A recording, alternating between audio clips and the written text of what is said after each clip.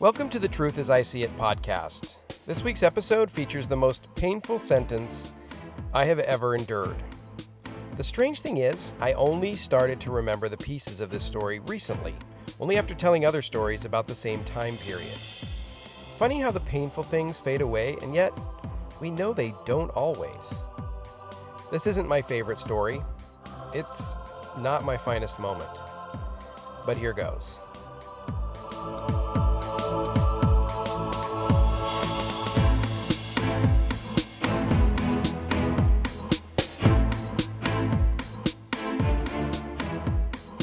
This is a very mean story to tell. It's mean because it's all hearsay. For all I know, it might not even be true. But I've never known those who told it to me to lie. So even if it isn't true, it's so rare as to be worth telling you. I need to get the worst part out of the way first. I don't even remember her name. I just don't. For the life of me, I can't recall what her name is. And I could look through a list of names 10 pages long. Not one of them would look right. We were in 9th grade, and we lived across the street from each other for the summer. But it's not at all like you imagined when I said that. It was way out Battle Creek Road, past the city limits, and I lived with my parents in a newish 2-story home in the woods, while she resided at a missionary training facility located across the street. As the crow flew, we were probably a good half a mile apart, at least. She was pretty. I'm going to say that a lot. And we got to know each other over the summer. I was finally growing out of the youth programs that the missionary training facility ran each summer, and her parents didn't force her to go either. So we did what teenage kids did. We watched movies, rode our bikes, scrounged up change for the vending machines, and bummed rides to the local coffee houses where we might catch a free show if we were lucky. She was beautiful and very grown up for 9th grade. She had long, dark hair, and she dressed fashionably. She had a perky little nose that wrinkled up when she smiled, and she was ridiculously nice to everyone. Me, I was round. If we are born with a curse, then mine is my belly. 2 skinny legs, 2 skinny arms, and 1 chubby belly. Now, I played football, and I ran. I rode my bike, and my mom cooked healthy foods. None of it mattered. I was chubby. And so girls remained a wonderful thought and a remarkable enigma to me. I asked girls out, starting with a dear friend when we lived in Hawaii when I was in 7th grade. That's when I learned that you just don't do that. One girl, a tall redhead who went on to become a beautiful and successful psychiatrist, kissed me one time, but she was going through a rough patch, like me, and we just couldn't find any real comfort in our shared afflictions. The rest of us, we were a posse. My best friend, my brother, a couple other missionary kids, and me. When she came into our lives, there was an instant sizing up and a shuffle to gain her attention. I sort of watched from the sidelines since I was very much out of the running. The more the other guys fell over themselves to gain her attention, though, the less interested she seemed. As the school year kicked off, I remember thinking about her a lot. She paid attention to me, which was rare enough for anyone, let alone someone as amazing as her. I asked her to go on bike rides with me, and she did. We'd ride all the way down Delaney Road to the town of Turner, and sometimes we'd ride out Parish Gap Road to the old grade school, Cloverdale. We'd swing for a while and talk. Then we'd ride back slowly in single file on those dangerous country roads. On one of those bike rides, we rode past the house of a girl who was just a little older than me. She'd watch us ride by, her eyes following us all the way to the playground of the grade school, which was not too far from her house. Years later, when I married that girl, she said it made her jealous that I was riding with this pretty girl, even though she didn't like me at the time. No, I only had eyes for this pretty, dark-haired, nice girl. I was falling in love with her, and I was falling hard, with nothing to break my fall. We spent a lot of time together. I told her stories, and I imagined myself beguiling her with my wit and charm. If I could get her to look past my physical disproportion, perhaps I could get her to see the real me. I don't know exactly when I stepped beyond hope into belief, but she gave me permission by agreeing to spend that much time with me.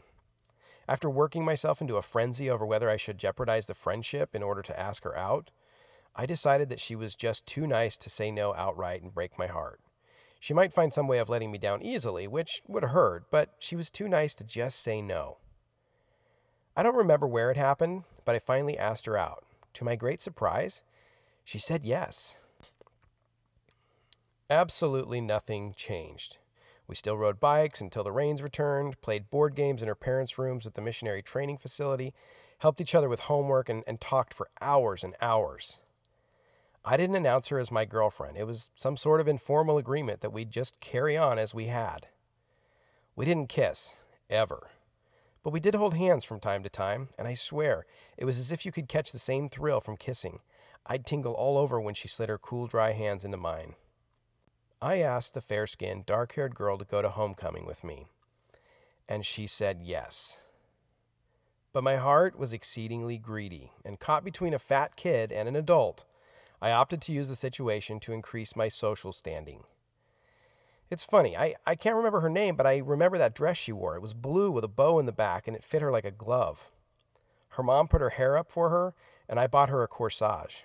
She carried a small black purse under her arm, and when I saw her for the first time that evening, right before we left for the game, I thought she looked like she was 20 years old.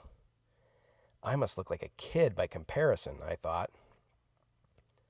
At the dance, she was graceful when we slow danced, and she held her own next to my version of a bad joke when it came to faster songs. The whole charade had the desired effect. My buddies came up to me and asked me who she was. She told them we were dating. By the next day, my social status had risen at least 50 points. After the dance, things returned to normal for a while. We didn't see each other as much because the school year got busy. Eventually, I found out her parents were planning on moving away. She wasn't sad, though, and that made me sad. It was just a few weeks before she was due to move away for good. My buddy was talking to her about the move.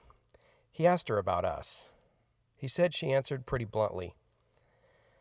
"I wondered what it would be like to date a fat guy," she told him. When he told me that, it broke me pretty good. It could have been that she said something much nicer like, "I wondered what it would be like to go out with a bigger guy," or something like that. But it didn't really matter. I never even saw her off. We only spoke once more, and I think she knew that I knew, because she didn't even look me in the eye. My buddies, they tried to convince me that all women were evil, and I think I believed that for a while.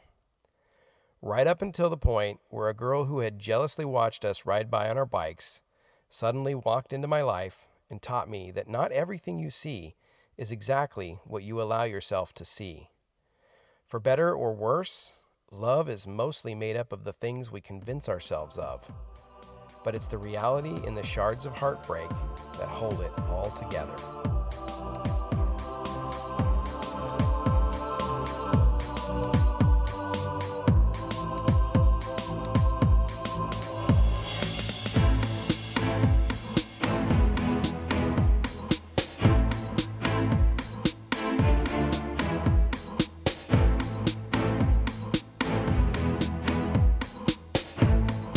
This podcast was produced by Akamafia Productions. Any relationship to real events or people is probably not a coincidence.